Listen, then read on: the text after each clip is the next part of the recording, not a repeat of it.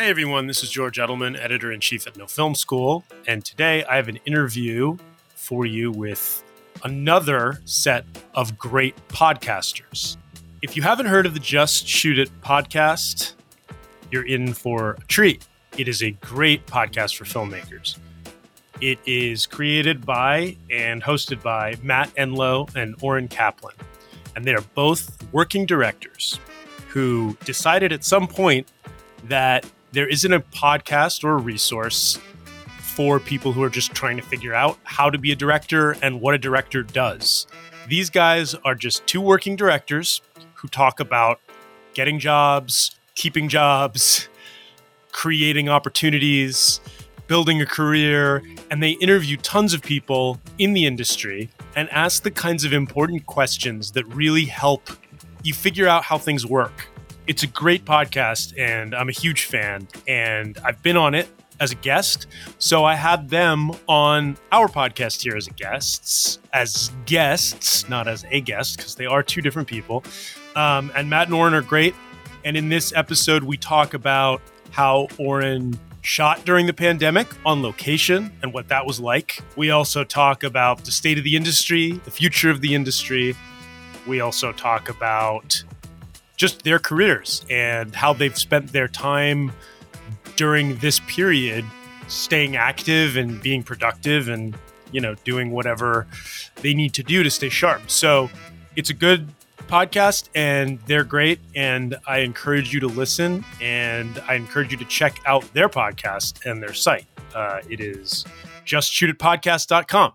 I'm excited to have you guys from the Just Shoot It podcast, Oren Kaplan, Matt Enlow, to working filmmakers. If you haven't listened to the Just Shoot It podcast, you should. It's one of the things everybody at No Film School pays attention to and loves, and anybody who's in our No Film School community should probably add it to their list if they don't already. But if you do, it's just fun to have a little crossover because we crossed over the other way not long ago. The thing that I wanted to kind of like big topic, but I feel like I want to talk to you guys about to start off here is, in case you haven't noticed, we've been in a global pandemic recently, and the world has turned upside down, and it has completely changed the way movies and television and content of all manner is created and promoted and displayed and shared.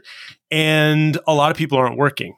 And at No Film School, as our listeners are aware, we've done a lot of stuff about this. Like, you can be writing.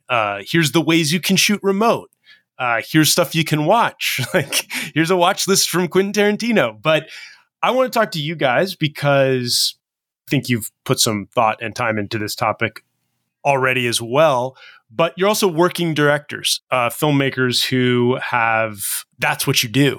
And I'd like to get your takes and thoughts on the best uses, the worst uses, or just how you guys have used this time, because I'm curious, and I think our listeners are as well. We have talked a lot about this, and we definitely don't have the right answer for anyone. But I will say that we're quite experienced in seeing like what a lot of other people have done. That's all been really fascinating / frustrating to us because we have friends that have like sold TV shows and gotten new movie jobs and done all sorts of, even on Instagram, you'll see like your DP friends are on set somehow.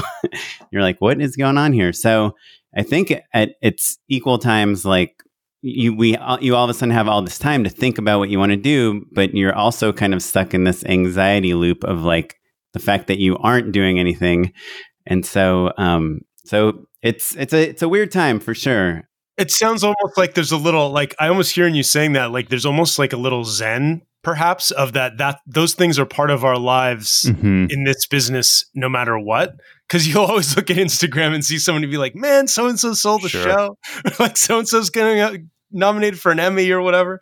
But on the other hand, like, it's like kind of heightened. Is it a heightened state right now? I actually haven't seen a lot of people. I know one guy, I did see somebody I know who sold a show, and I was like, wow, that's pretty awesome.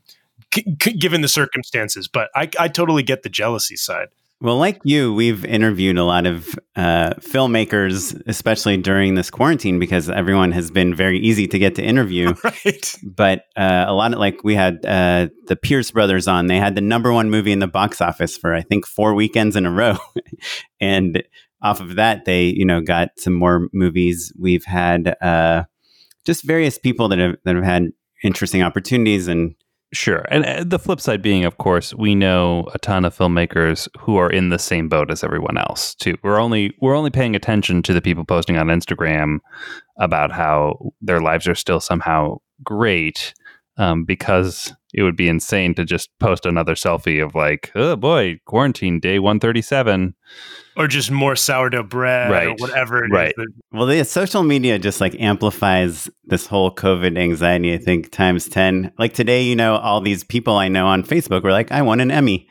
I'm like, great. I'm trying to figure out how to make money this month. That is a tangible piece of advice, though. I got off Facebook, and look, everyone's social media diet is going to be different, but I think that if you can find ways to be informed without feeding that kind of ego and anxiety that social media plays into, I think that that's actually worthwhile, especially during this time.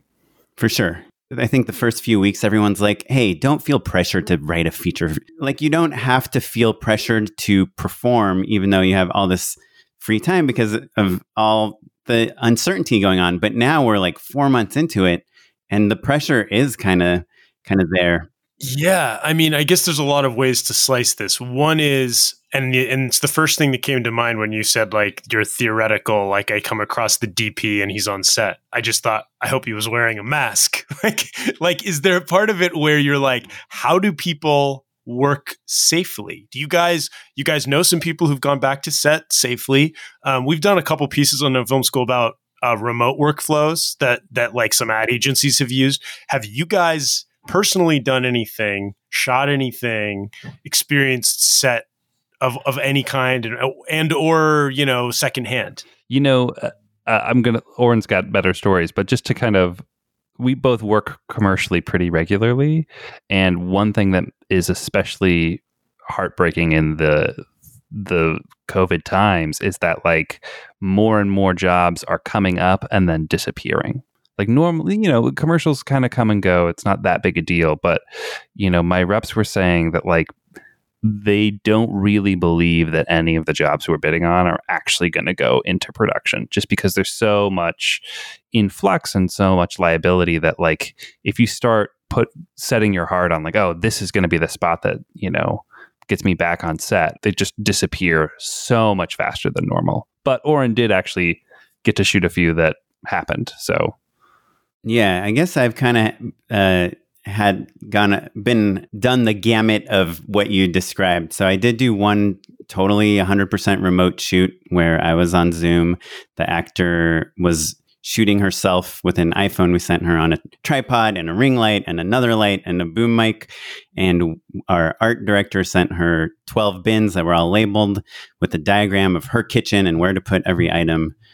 And we did that whole thing. We shot everything over Zoom, and it was challenging, but it totally worked. I basically storyboarded the commercial by me shooting the commercial at my place. And then I photographed my setup too, just to show that you could do it as a one-person thing. It's incredibly hard to frame a human being on a camera when there's no human being there, So I happen to have this very lightweight easel that you can adjust the height of to be the height of you. And then the easel was a stand-in. So when I was framing up a close-up, I would kind of mark where my head was on the easel, and I could zoom in on the iPhone, because we wanted to use the back camera, not the selfie camera, because it's a better camera.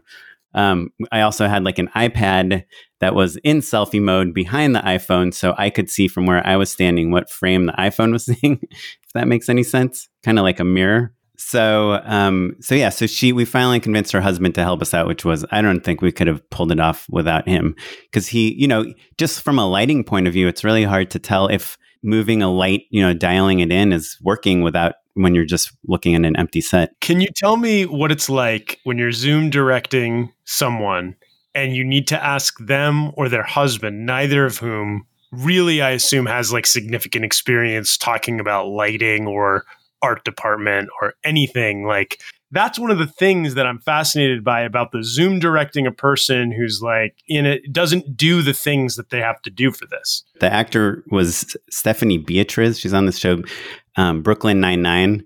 And so she had been on like, many seasons of TV. Got it. So Yes. she had some understanding of like, she knows what a C-stand is, what a light is, what a flag is. Her husband is not in the film business. And so, probably the messiest things that happen is when I'd say like, raise the C-stand, and, he would maybe use like the top knuckle instead of the bottom knuckle type of thing. But even what knowing like a C-stand knuckle is, or that it's called, is, a little tricky. But overall, it was fine. I think placing the boom mic was a little bit of a lesson, for him. But from a technical point of view, I think it was pretty easy. And also I was screenshotting the Zoom, the image. We were using the software that automatically uploads every take to this website so we can review it immediately, like in full 4K. Which software?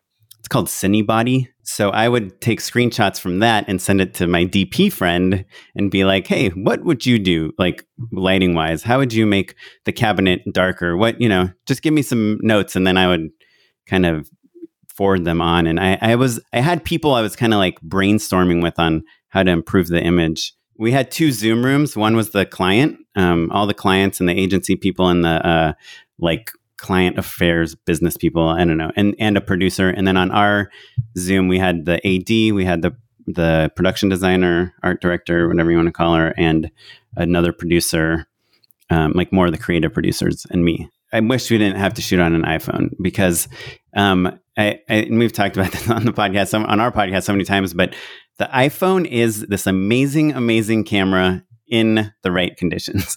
And those right conditions are daylight, basic, really bright, daylight, exterior without a pandemic are kind of the 3 key aspects. Even interior, like big windows, you can get really beautiful images out of it. But when you are closing all the blinds and you have one light to light a set and an actor, and you're shooting it on this tiny, tiny sensor with no depth of field, really. This same company that I did that commercial with, the very next one, they basically figured out how to get one person to go with the camera, like an Alexa or a Blackmagic or something, into the house of the celebrity person they were shooting. And I think it makes a big difference. I'm actually like not one of those camera people that think like the camera really matters, but I do think an iPhone is never going to look like an Alexa, Yeah, a professional grade commercial is going to stick out a little bit on an iPhone, unless it's one of those ones that they did on the iPhone to demonstrate the iPhone at its absolute best, like you said, which I think they shot in the sunny day in the snow, right? Yeah, and that one also, you're putting it on drones and gimbals, and you have awesome like grips kind of working things out. And it's really that spot that you're referring to, the snow fight, is really based on the dynamic movements of the phone, and the super wide angle lens, which is awesome, but you don't shoot people to make them look good with that lens, You shoot that for moving the camera and making things look interesting, I think. I had actually kind of a similar experience, but I realized kind of the inverse. I had a handful of like teeny tiny pickup shots that I had to do on a feature that we're finishing up, and it's they're the sort of shots that like normally you just have a DP come over and like bang out in an afternoon and not even think about, just like mostly hands and things like that, like point of view pieces. But because of the pandemic, we'd waited an extra long time to finally pick them up. So like we finally got around to it, but we wanted to keep the crew as small as possible. So we ended up putting our producer on an iPad on FaceTime and basically moving the stand around so that she could be there, quote unquote, on set, keeping an eye on things, like weighing in, basically acting as Video Village. And that actually worked great. Like I was really surprised, the battery life aside, that like it really wasn't it didn't feel very different. And as long as you're mindful of making sure that like you move the iPad around so that people can see really clearly, like just having it mounted on a stand was great. She ate lunch with us. She hung out with us. I could like literally walk over and whisper something to her. It was great. You just have to put it on a mannequin that you can roll around, and then you're getting closer and closer. Literally, I did hang a sweater from the iPad, and I think it made it kind of more, it's like a little cheeky and a little fun, and made it less sad. The reality of what like that we can't see our good friend kind of is mitigated a tiny bit by some dress up. But really, why not use those robots like the Silicon Valley one, where it's like the head is an iPad and it's they're controlling it, walking around your place? 100%. Yeah. As soon as they are better than someone just moving the stand, which was so easy. I mean, I bet you could hack a Roomba to get you 80% of the way there, as long as there's no stairs or bumps in your house.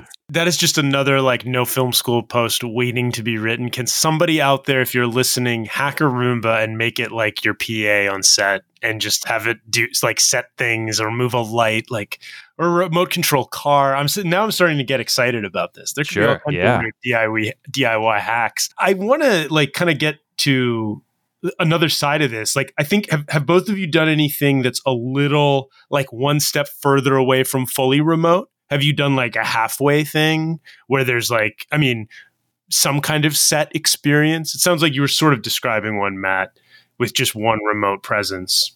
Yeah, it was something where basically because none of the footage actually needed actors, so it was really just a DP and myself and the director. Right. And so, I think we did 8 shots that day, so it was very relaxed. We took our time. No one had to rush.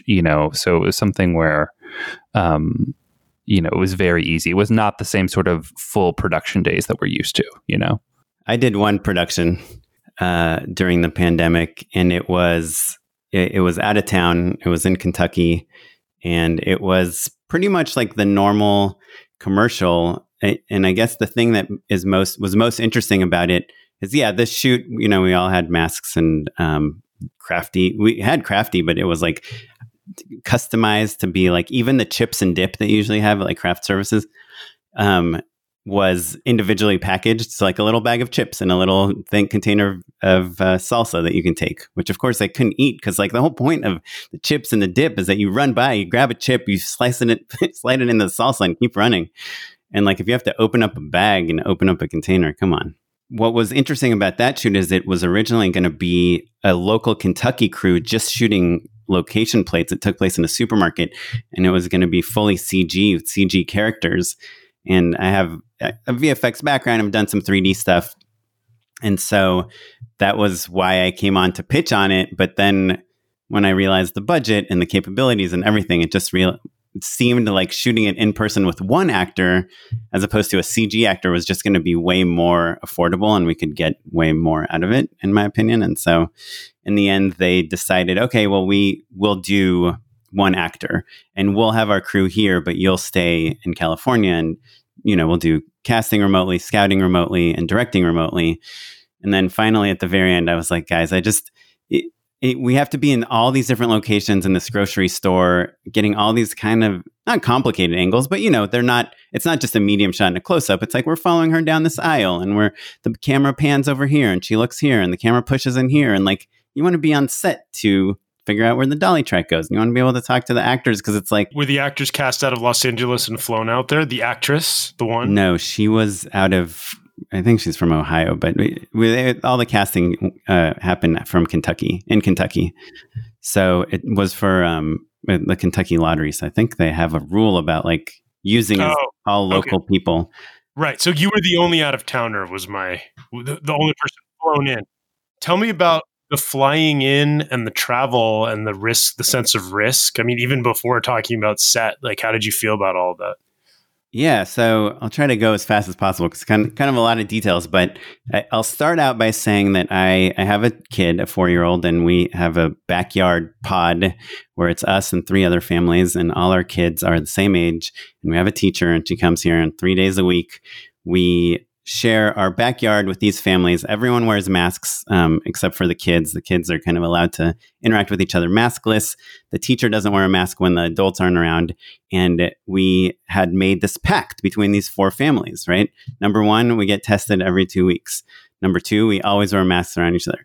Number 3, we don't go to parties or do anything crazy or eat at restaurants or anything. Number 4, most importantly, we do not fly anywhere. So it's like anyone with kids knows the insanity. Like literally, if you could just get 2 hours a week of somebody else watching your kids and your kids actually playing with other kids, it's so good on so many different levels. So like risking the pod was like not something like I would have not done the shoot if it risked the pod's existence. But so yeah, I had to have a negotiation with every family in the pod. We kind of had like the tribunal about how I can do this without sacrificing the sanctity of the safety of the pod. Must have been hard for them too, because they were like, well, I don't want to tell this guy not to do this. But on the other hand, like we have to find a way to do this safely, right? Yeah. Well, luckily we made the rules before I had the job, so nobody felt guilty. And really my wife was kind of the driving force behind, you're choosing to do this, so you got to pay the price. So everything was just like at a super heightened level safety wise. I wore an N95 mask, the whole time. I mean, my thing is like I always have sanitizer in my pocket, like the spray kind, and N95 mask if like and doing anything dangerous, and then like a cloth mask, like just, walking around the neighborhood or whatever. So on the airplane, I did a survey on Facebook. What's the best airline to fly for COVID? Everyone said Delta. They don't sell middle seats. They don't do drink service. There's all these things. Masks are mandatory. On some airlines, they were just encouraged. The thing about COVID, it's not like so much about the science to me as of like how exactly a particle is flying from one person to another, but it's a little bit more about the attitude and being with people that you can trust that are not being cavalier about it. So the trust of the airline is much more important than the actual like logistics, I think. Anyhow, I flew Delta. There was no client dinners, none of the normal fun that you have on those travel jobs. Even our pre-production call, which is, to those that don't know, it's like a call you have with the agency and the client and the production company a day or two before the shoot to show them these are the props, this is the wardrobe, these are actors, this is where we're shooting, and you can get any last minute feedback before you're actually doing the shoot. You guys have actually, by the way, both taught us a lot about being a working commercial director in the course of us talking about not specifically that. So that's kind of cool. I'm just throwing that out there. It's been fun to learn. And I think for a lot of people, we don't talk about that stuff that much on this podcast. So yeah. I mean, I think it's funny. Neither of us, set out to be commercial directors, but I think that as you learn to balance, the different projects that you're all dreaming of, one of the things that's the most fun is commercials, because you finally get budgets and resources and opportunities to kind of explore, and then you can maybe bring that back to your indie idea or your passion project or your short. Very well said. And I think that people don't realize that it's a opportunity to do things you're not going to be able to do budget wise or tools wise. And you're working with, levels of things you may not get in other places too. That's a good point. Yeah. And I think there is a little bit of that music video thing to it where it's like, because you're working on a 30-second piece of content, you really do get to focus on like, hey, let's do a spinning camera transition. That's the film making exercise for this commercial. Let's get a performance that's, hilarious, but also has like 200 words in 30 seconds, I've talked to a lot of VFX people, cinematographers, editors, who always say that it was on a commercial job that they did this for the first time. And that's why when they did X feature, it was the thing that they hung their hat on, so to speak. It was just like, we used that camera this way, and it was really cool. And we could do it on the commercial, and that gave us the belief that we could do it other places. You also get to log more time behind a camera, and so as a result you're collaborating with those team members, and so you all just get better faster and also make a decent living at the same time. It used to be more delineated. It used to be that you could only do one or the other, but I think now there's a lot more crossover. Yeah. One last thing I'll say about that is I used to work with this producer who every time we got booked a job, she would say, okay, what toy do you want? And like on every job, I would get the one. I mean, it could be a Steadicam, could be a Russian arm, could be a drone or a jib arm or, an insane location or some a stunt person, or wires or whatever. And that's kind of how I think of commercials. It's like, what's the toy that we get on this commercial that's going to tell this story and sell this product? That's cool. Yeah. So back to shooting on set during coronavirus. So you flew. It sounds like you had a plan, and the pod was okay with this plan, so you didn't lose like a super important family safety thing. Yeah. So I was hoping that the pod would care about how safely I did everything, and they didn't really. They cared more about what I did when I came back, which I'll get into in a minute, because they just kind of decided, like, at the time, it wasn't that long ago, few weeks ago, flying was just like, on a scale of 1 to 10 of how dangerous things are, it was like a 9, And so even though I was like wearing all these masks, they were not willing to let me just come right back into the pod. But I'll get to that in a second. In terms of the shoot itself, we were on set. Everyone wore masks. Everyone was awesome. Kentucky, where we were, Louisville, is like very conscious of COVID. They barely had any cases. Like, if I was flying into a place that was like blown, like a hotspot, I think I probably wouldn't have gone there. Like LA? Like LA, yeah. Also, when I did the scout for that virtually, it was really hard to scout such a big location without being able to walk around. Right. It kind of reinforces the realization that you just have to be there. Interesting. So that was one of those things. That's kind of like, I feel like there should be a list somewhere of like things that work really well remote, things that do not work remote yet. And right.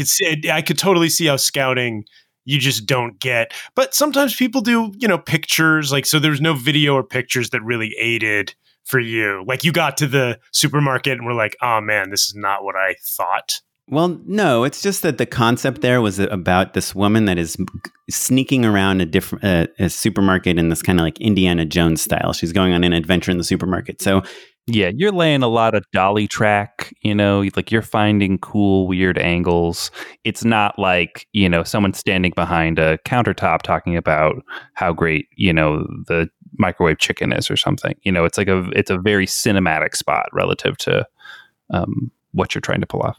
I feel like in commercials, there's kind of two kinds of scouts. There's a scout where you're trying to find this location that matches what you're picturing, So like the thing I did totally remotely was a cooking show or a baking show kind of a concept or look. So, the actress had this amazing counter in her kitchen, and we just knew this is where we're going to shoot in this angle. And that's all there. Wide, medium, close up. We'll move some overheads. We'll see some ingredients. We'll do maybe one shot in the oven or whatever. But overall, it's pretty obvious. So we see her kitchen. We're like, great, Yeah, it could practically be one wall. Yeah. And in that situation, even if you're scouting not during COVID, you could look at a bunch of kitchens in photos. But then the other type of scout, I think, is the discovery type of scout, where it's like, okay, we're going to go to this castle and we're going to try to find the coolest angles here. We're going to go to Griffith Park and we're going to find the coolest things. So here we had the supermarket already that was part of the, wanted to work with the lottery. And it's like, so we know the location, but there's, 50 different aisles there. Like, which ones are going to look the best? And that kind of scout I found really challenging to do remotely, because I couldn't just like pan left or look up or look down or how tall is this. And when I got there, I was like, actually, part of my storyboarding that I've been doing a lot lately has been like using 3D software. So I used like Cinema 4D, and I built like a model of the supermarket based on our scout. And when I got there, I realized it was totally wrong. Like, I put walls that weren't there, and it was all based on the photos that I had. So that's annoying. Yeah. So anyway, so we way did to waste all your time on that garbage 3D model. It still lined up, but it just geographically different than I expected. But and this is something Matt and I had talked a lot on the podcast before. Is we knew that masks, breathing, I think we could overcome, distancing, that stuff. But the touching is just something that is pretty much impossible to get around on set. No gloves or gloves? Like what? Like, so in short, no gloves. I mean, we had some gloves because we were dealing with like some produce at the supermarket, and we did not want to touch it with our hands. But I'm a believer that no gloves is actually more sanitary than gloves, because you can sanitize, your hands much easier than you can sanitize gloves. Yeah, I've heard that. I've heard people say that. Yeah. Unless you're like washing gloves all the time, then the gloves become the carrier if it's on surfaces, etc. And so we were sanitizing all the time, but I would touch the camera. Other people, the G&E department's touching things. We had 2 art people that were touching, because we had a smaller crew. Normally, I think it's like a 5 or 6-person art crew you would need for a supermarket because you're trying to hide every single brand in all these shots. Oof, yeah. But we only had 2, so they're running around touching everything. The PAs are helping them carry things out of the way. So touching wise, everyone touched everything, but we sanitized and we wore the masks. And, I don't want to get political here, but I do think like one of the biggest advantages of the mask is, sure, it's the breathing, but it's also just a barrier that helps you not touch your face. So I think with the sanitation and the masks, people weren't really touching the same thing and then touching their mouths or their noses. Right. So, and I know a lot of people say the mask itself can get really dirty because you're touching it and adjusting it. And that set was pretty good, but I have run into people that work on sets that are like, I don't know why we need these masks, but I guess I'll put it on. And like, they kind of scare me a little bit because like, who knows what they're doing, But yeah, so the shoot went fine. No one got COVID from it that I know of. At lunch, we had to kind of all sat far away from each other eating like pre-packed lunch.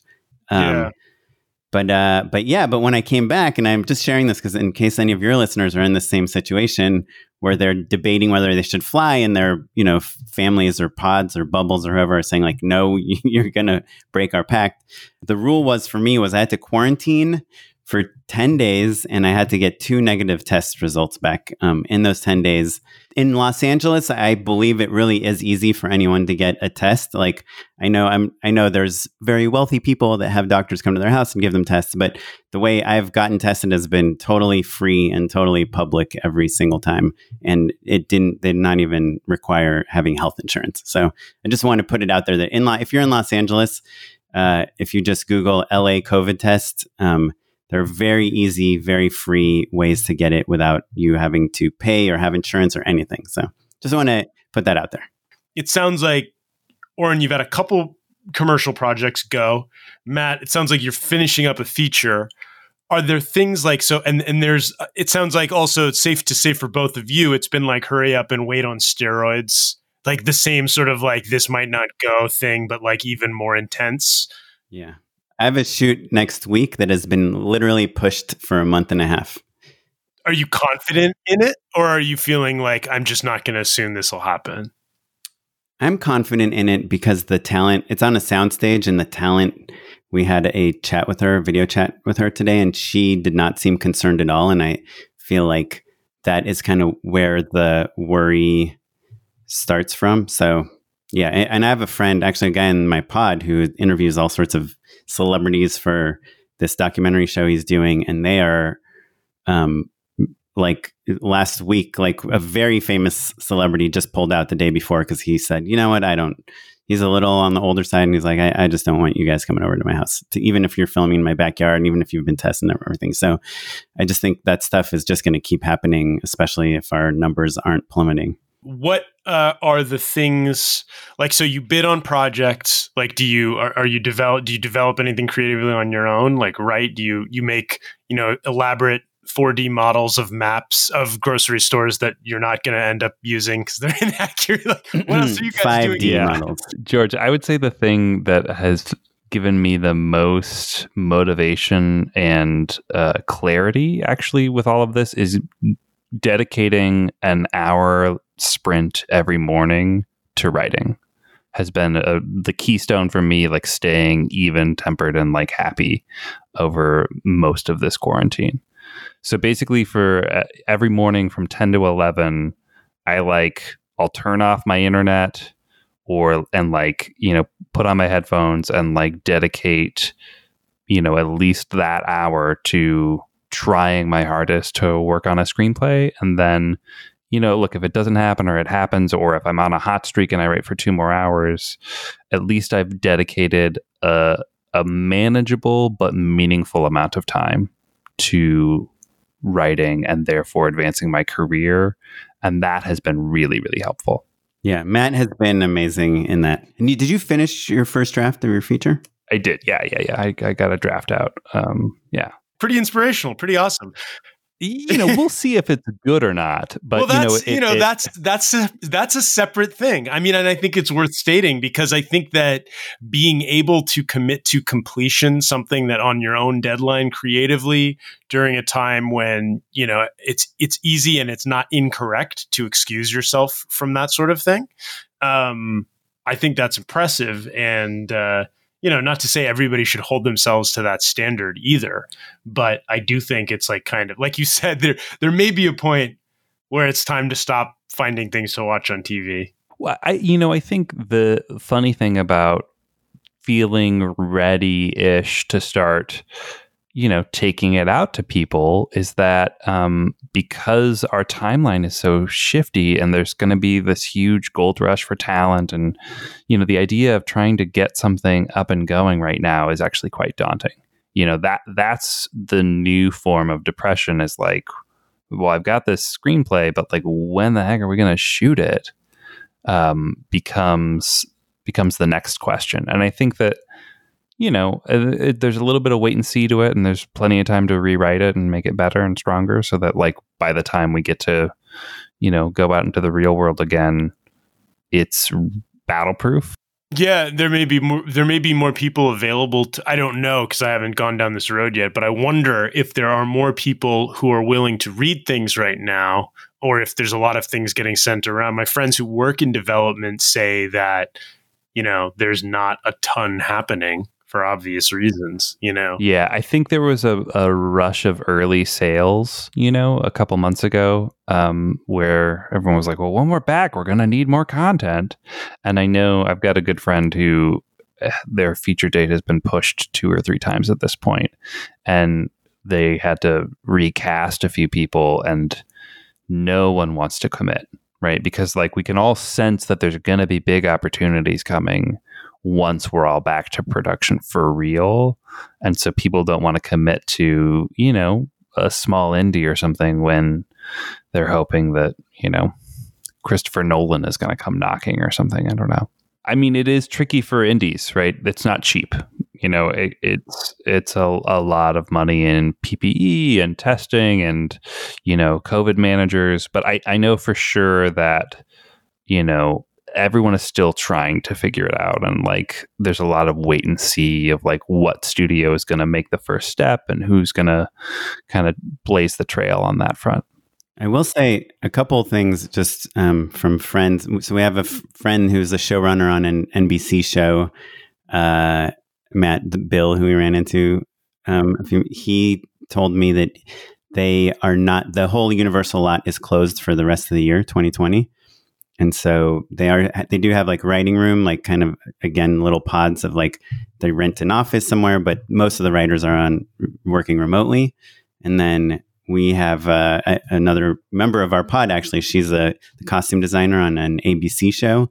And today was her first day back, and they're doing all the prep for the season remotely. And I think it's season 3 of the show. So it's not like everyone kind of knows each other and they're not recreating things from scratch, but they're doing like remote purchasing, and like all the costumers are working from their own homes, and all the lighting people are kind of making plans over Zoom. And were originally shooting on Warner Brothers, but now they have moved to Radford because I think they're not allowed to shoot at Warner right now. Yeah, Radford I know is open, and that I know that there are some people back today. I'm curious to see if we get to production or not. I do want to just mention on a side note that my shoot next week is a pretty low budget for a commercial, and we do have a COVID monitor. So I don't think they're absurdly expensive. Do you guys feel, based on your experiences, that some of these things are here to stay? Yeah, I think casting, will happen more remotely. I'm really grateful to the idea that like I'll be able to take more meetings without commuting to the West Side.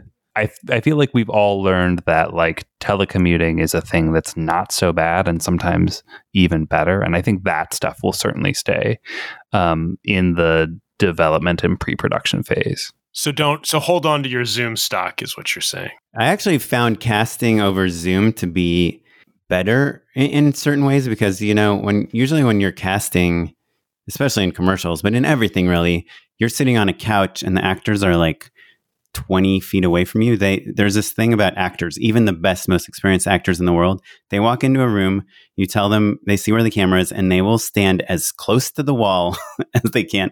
They'll literally put their back on the wall. And then that's why, casting offices have like little X's on the ground, because actors just like get as far away from you as possible. So when you're casting over Zoom, you're like a foot away from your camera. They're like a foot away from their camera. Sometimes a little bit more than that, but you are actually seeing each other's faces in a way where if you saw each other again, you would probably recognize each other. Whereas in commercial casting, I don't know, Matt, your experience, but I'll have auditioned someone a week ago and I'll see them at the coffee shop. And I'll be like, hey, I think we met each other. And then they'll have no idea who I am because, there were lights on their face. They were like 25 feet away. There's 5 people watching them act. Or they didn't know you're the director. Right? Yeah, That's the other thing, they right? Probably didn't, yeah. Even though I always say, hello, I'm Oren, the director. And then I refer to me as maestro if you must. I just want to throw one more thing before we go to the next topic of what I do think and I'm excited about changing. And it's not film specific, but it's COVID specific, is I do think people will think twice before they go to work sick.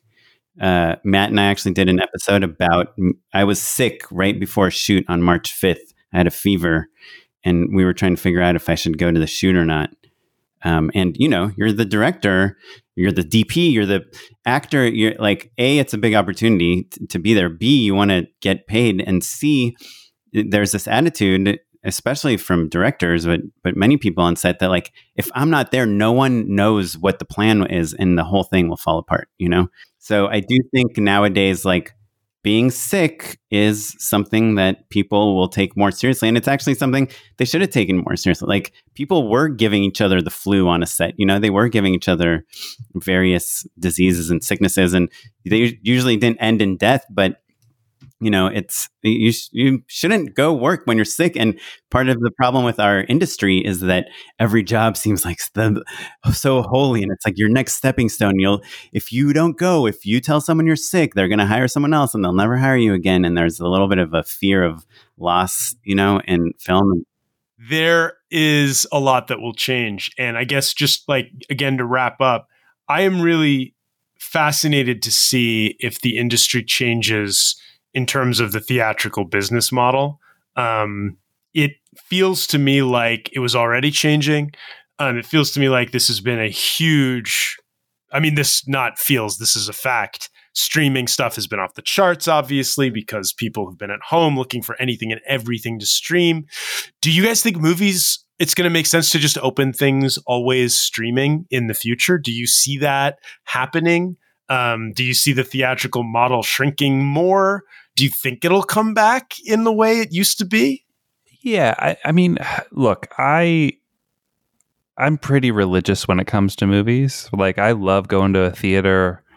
I had the Alamo Drafthouse season pass. I was like there, ready all the time.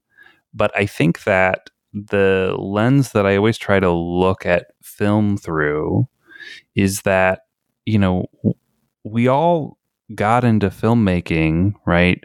I'm in my 30s, watching and loving movies from the 90s and 2000s where studios were making mid-budget movies, right? Like you could make a $5 million, $10 million, $50 million comedy and people would go see it and they'd love it and it would make its money and it was a huge hit, right?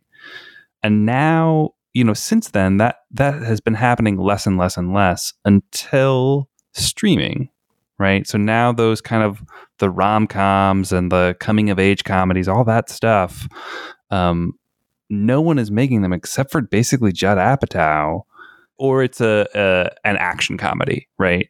It's Jumanji or something like that. Well, those are still big budget, right? That's exactly. That's what I'm saying. It's like to find like just a true pure comedy. There's not that many people who get to make them anymore.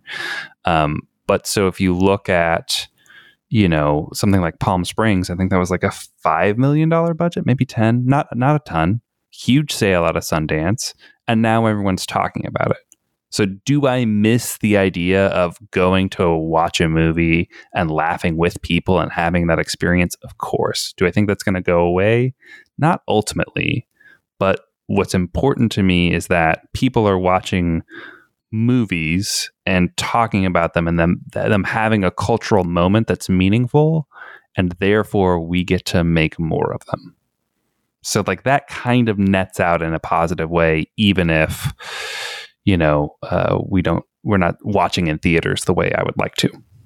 Yeah. I mean, I guess I kind of look at the theatrical, there's kind of two elements to it. The way I think about it, there's like the business and there's the culture. I think the problem is in the business point of view, you need the theatrical to pay for Avengers, that $200 million, $300 million film.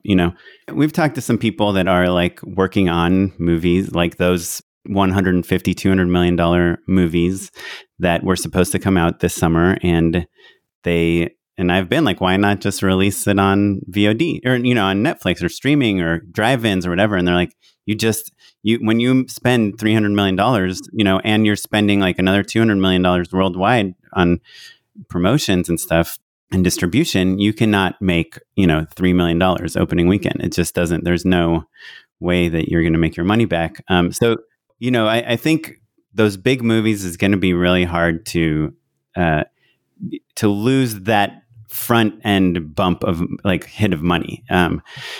I think culturally, and I do think this is where Matt sounds like he's more on the same page as me than I expected. But I do think that my wife and I love going to the movies. It's our favorite thing. We will spend so much money on a babysitter so we can go see a movie in the movie theater. And we don't even care if the movie's that good. We just really, really enjoy it. But that said, I do think the culture of going to the movies is just not that interesting to people anymore. Like, I think teenagers, young people, millennials even don't care about it that much. I think, we've all been to the Grove or whatever to see a movie, and half the kids are like on their phones throughout the movie. Like, I just think that like holiness of the movie theater is not there, and we can force people to, and Tarantino can write article after article about how important it is, but it doesn't matter when at the end of the day, people aren't watching it. And I actually heard this really good interview with Prince Blythe. Is that her name? She directed Old Guard, about, that movie, which I think is one of the most viewed movies on Netflix, at least this year. And at the, do you want to see your movie on the big screen, or do you want the most number of people to see your movie? And I've always been the second most number of people to see your movie. And, Matt and I, we've been to film festival. I mean, I'm sure most of your listeners have made something and been to a film festival and seen it on the big screen, and it's very fun and exciting. But to me, like, having people watch my stuff is just so much more important. And that's why I sometimes would get a bigger dopamine hit from like a viral video than from a film festival where 100 people saw something I worked on. You know? I always thought, personally, I was in the camp of like, all I want is to sit in a theater with a crowd that's watching the movie I made. And I just want that so bad. And the times when it happened, it was kind of like, wait, what? It's not quite perfect. Like, it didn't quite live up to my expectations. So there could be extenuating circumstances I won't go into, but I do think that there are, like, I agree with highlighting a lot of what both of you said. Like, Matt, definitely I grew up, movie theaters are sacred and holy to me culturally. Or in describing how nice it is to go out to the movies, like with your wife, it's like, God, it seems like that's so long ago and so impossible now. But I miss it and I love it. But I agree. I think that it is not the way people want to consume content, as much as I hate using that kind of phrase anymore. And I think that it will significantly change. And I kind of like your silver lining on it, Matt, that it's like, hey, that might actually be the way more interesting stuff gets through to more people. And there's more room for niche content and for creatives who have ideas that don't appeal to four quadrants, et cetera, whatever. So I like that that take a lot. Yeah, I mean, I think that there's always going to be film festivals. I think there's always going to be small theaters that are continuing to show like repertory programming or even, new releases. I think just the idea of like everyone in the suburbs hitting the Cineplex every weekend, I hope it happens, but that's been dwindling for a long time anyway. There are cycles. Like I've met young people who like things on VHS because it's just weird. And I do think medium ends up being interesting, and there may be a place for like, hey, it's an only shot on film festival. Those exist, by the way. But I do think that there is a place for it, and I think that there's going to be a value to it. But I do think that kind of like everything goes through this funnel has already taken such a huge hit. And I see it like after this, it's hard. It would, things like Tenet, like you said, it makes sense that will have to be theatrical. But, I wonder if maybe the lens to go even like a little broader and a little more philosophical, the important lens maybe is how do young people, what are their cultural signifiers, right? So like when our parents were kids, it was more like their record collection really told their friends who they were and what their values were and what they cared about. And that was true for a long time. Right? And then that kind of became movies. And then, maybe that became, your taste in comedy or books or whatever. It's a collection of things and cultural ephemera that said, like, this is who I am and this is what I think. And now that has shifted for kids, and it's maybe like a little harder for us to parse because it's a mixture of like what they've liked online and who they follow and all of that. But decoding that and figuring out how to cater to that audience, I think is maybe going to be the key to unlocking them. And knowing that just because someone loves TikTok doesn't mean they're not interested in long form storytelling that speaks to them. Is Quibi the perfect example of that? But Game of Thrones is like a great example, right? Yeah, or Marvel, right? Like how many kids have you seen with a Marvel t-shirt on and they're like, I'm a Marvel fan, and that says something about me, or Game of Thrones or whatever, like there's still ways in which young people try to tell each other and us who they are through pop culture.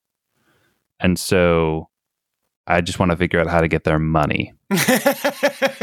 But I think that there's just even like wrapping up to a lot of things we've touched on. Cinematic storytelling happens in a lot of different places and a lot of different ways. And, we get into this in a lot of cases because we think about our movies on the big screen. But I do think that you can get more eyeballs other ways through other platforms now, more and more. And I kind of think one of the cool things about talking to you guys, especially on No Film School podcast, is that you have created and directed a lot of stuff in a lot of different format. There's not like one, it used to be very different. Like film school was for filmmaking, and that meant movie making. It wasn't like directing TV was kind of like this whole other thing. And I like that all those lines are getting blurred. I think it means more interesting stuff happens. So do you guys have anything else you want to add or talk about? But I'll recommend a couple things. One, I feel like it's worth mentioning that if you are into filmmaking at all, you should check out our podcast, Just Shoot It.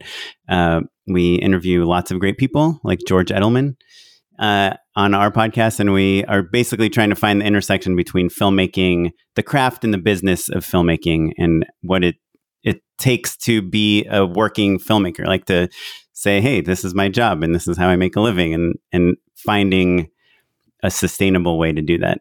So check it out. Just Shoot It podcast. I think that, we at No Film School looked at Just Shoot It as one of those things where they are doing it right.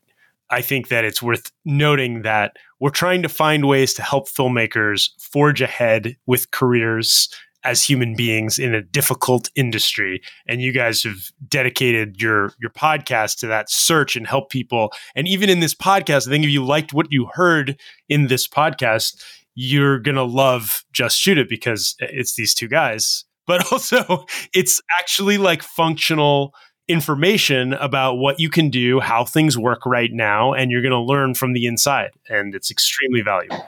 We also really make a point of like pumping the brakes on things that, you know, in a normal interview, people would just gloss over, you know, the kind of the story of like, well, I called so-and-so up on the phone and before I knew it, we were all on set shooting.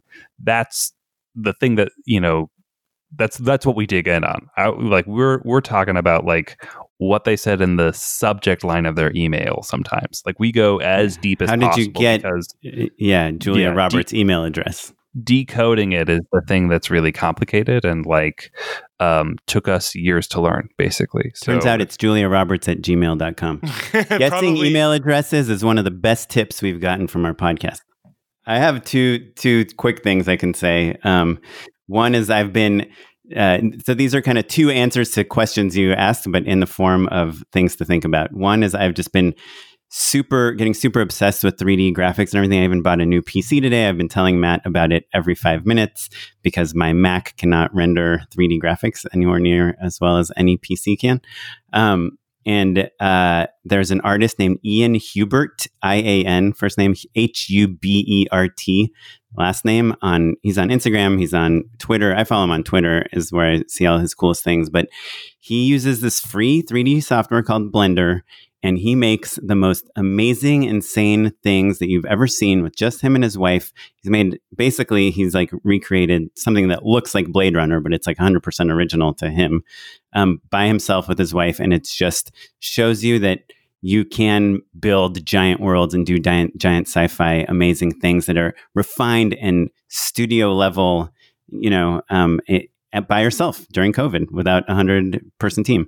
So check him out, Ian Hubert. He's awesome. And then the other thing that you had asked about how things change, and I hope this isn't too weird of a direction to go, but I think part of COVID and us all being at home, it kind of left an opening, I think, for Black Lives Matter movement. And that kind of spearheaded this, like, basically no assholes movement, like, you know, because, I mean, you know, it's obviously like started with racism and sexism and like Me Too and all that stuff. But I do think as the world has had time to actually listen and think and react, I do think that like going forward, one of these changes we're going to get as a weird side effect of COVID is that when someone is an asshole to someone else, like on set, in the writer's room, when they're pitching, you know, it's just become very...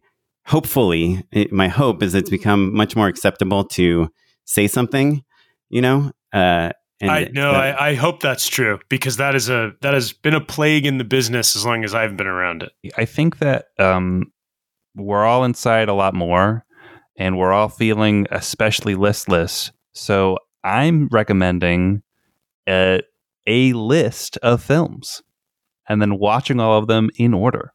Nice. So maybe that's like, you know, the AFI list from back in the day. Maybe that's, you know, the entire catalog of a director. But I think like there's something really satisfying about working through something.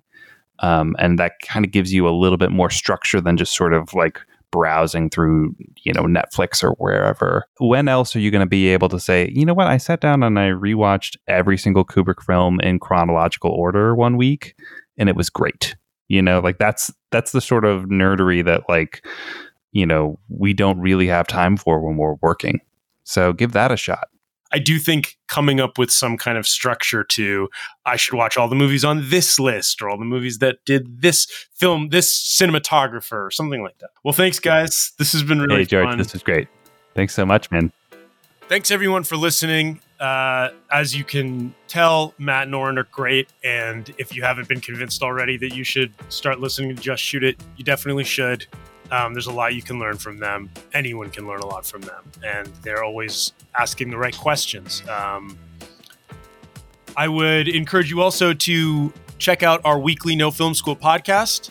We publish Thursdays or Fridays every week. We cover the news, everything you missed in the world of filmmaking that week. Hosted by myself, Charles Hain, and Michelle De La Tour.